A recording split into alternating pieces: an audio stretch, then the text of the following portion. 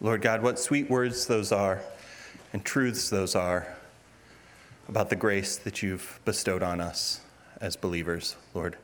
Thank you for that. Bless our time as we come upon communion to remember you and the sacrifice you made on the cross so that we could receive that grace, Lord. In your name, amen. Hello, thank you for being here today. I've been looking forward to spending the next 10 minutes with you. This has kind of been a tough week. With Michael Kiwi's passing a week ago Friday, I think many of us are heartbroken to not have our dear brother with us anymore. We know that his faith has been turned to sight, and we can take great joy in the fact that he is in the presence of our Lord, worshiping him for eternity. But it's still very hard for those of us that are here because we miss him, and that's okay. A year ago last Tuesday, my nephew Caleb passed away in a tragic accident.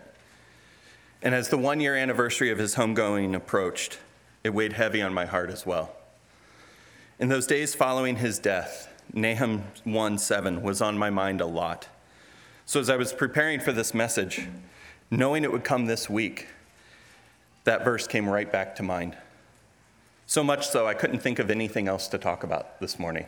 So we're going to look at Nahum 1:7 and be reminded of the goodness of God. Let's read it together. The Lord is good, a stronghold in the day of trouble, and he knows those who take refuge in him. This verse contains 3 truths about our Lord. So let's break each one down. The Lord is good. What does it mean for us to hear that the Lord is good? Webster defines good as being a favorable character or tendency. There's other definitions: virtuous, right, commendable, kind, benevolent. That gives us a direction, but it's really insufficient when we're defining God as good. He doesn't just do good or have good within him.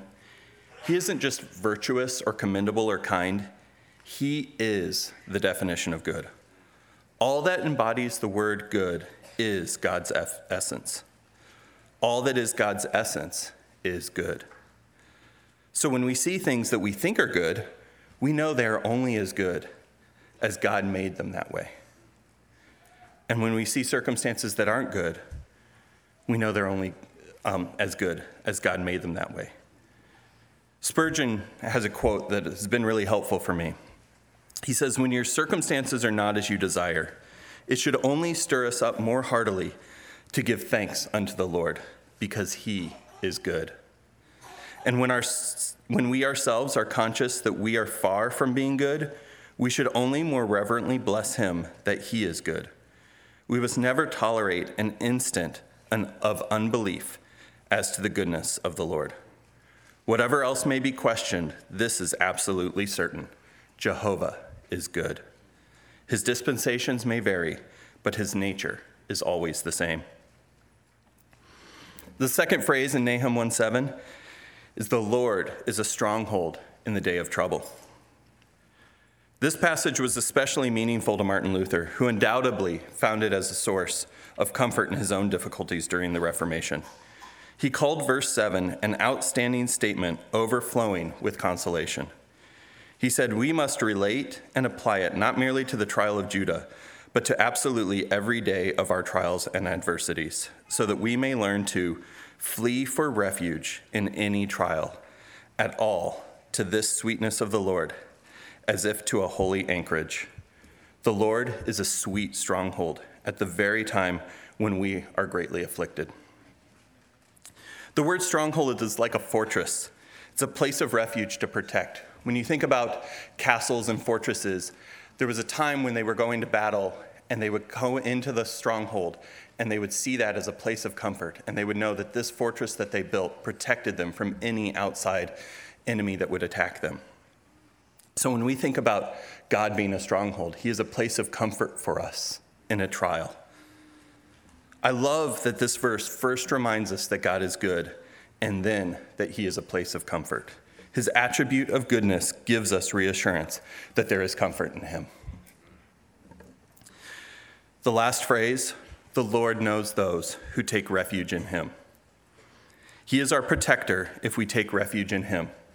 But how do we do that? First, we have to believe the gospel. Romans 5:12 says, "Therefore, just as through one man sin entered into the world, and death through sin, so death spread to all men, upon which all sinned." And then in verse 18 it says, "So then, as through one transgression there resulted condemnation to all men, even so through one act of righteousness there resulted justification to life to all men." That one act was when God the Father sent his Son to the cross to die for the sins of those whom the Father chose. Christ's death on the cross gave you a path away from death. Death entered in one act, and death was defeated in one act. Adam brought deserved punishment. Christ brought undeserved mercy. We can only take refuge in him through that mercy by putting our faith in Jesus, that his death saved us of our sin. As we come to the Lord's table this morning, we need to remember that the Lord is good. We need to remember that his stronghold is the only one that provides true comfort, and we need to take refuge in him. If you do not put your faith and trust in Christ and his death on the cross, we're so glad you're here. But we'd ask that you spend this time thinking about how God could be your refuge in time of trouble. But please let the cup and the bread pass by, because this is a time for those that remember the breadth of God's loving kindness towards us. Men, please serve us. Take communion on your own, and I'll come back and close our time in prayer.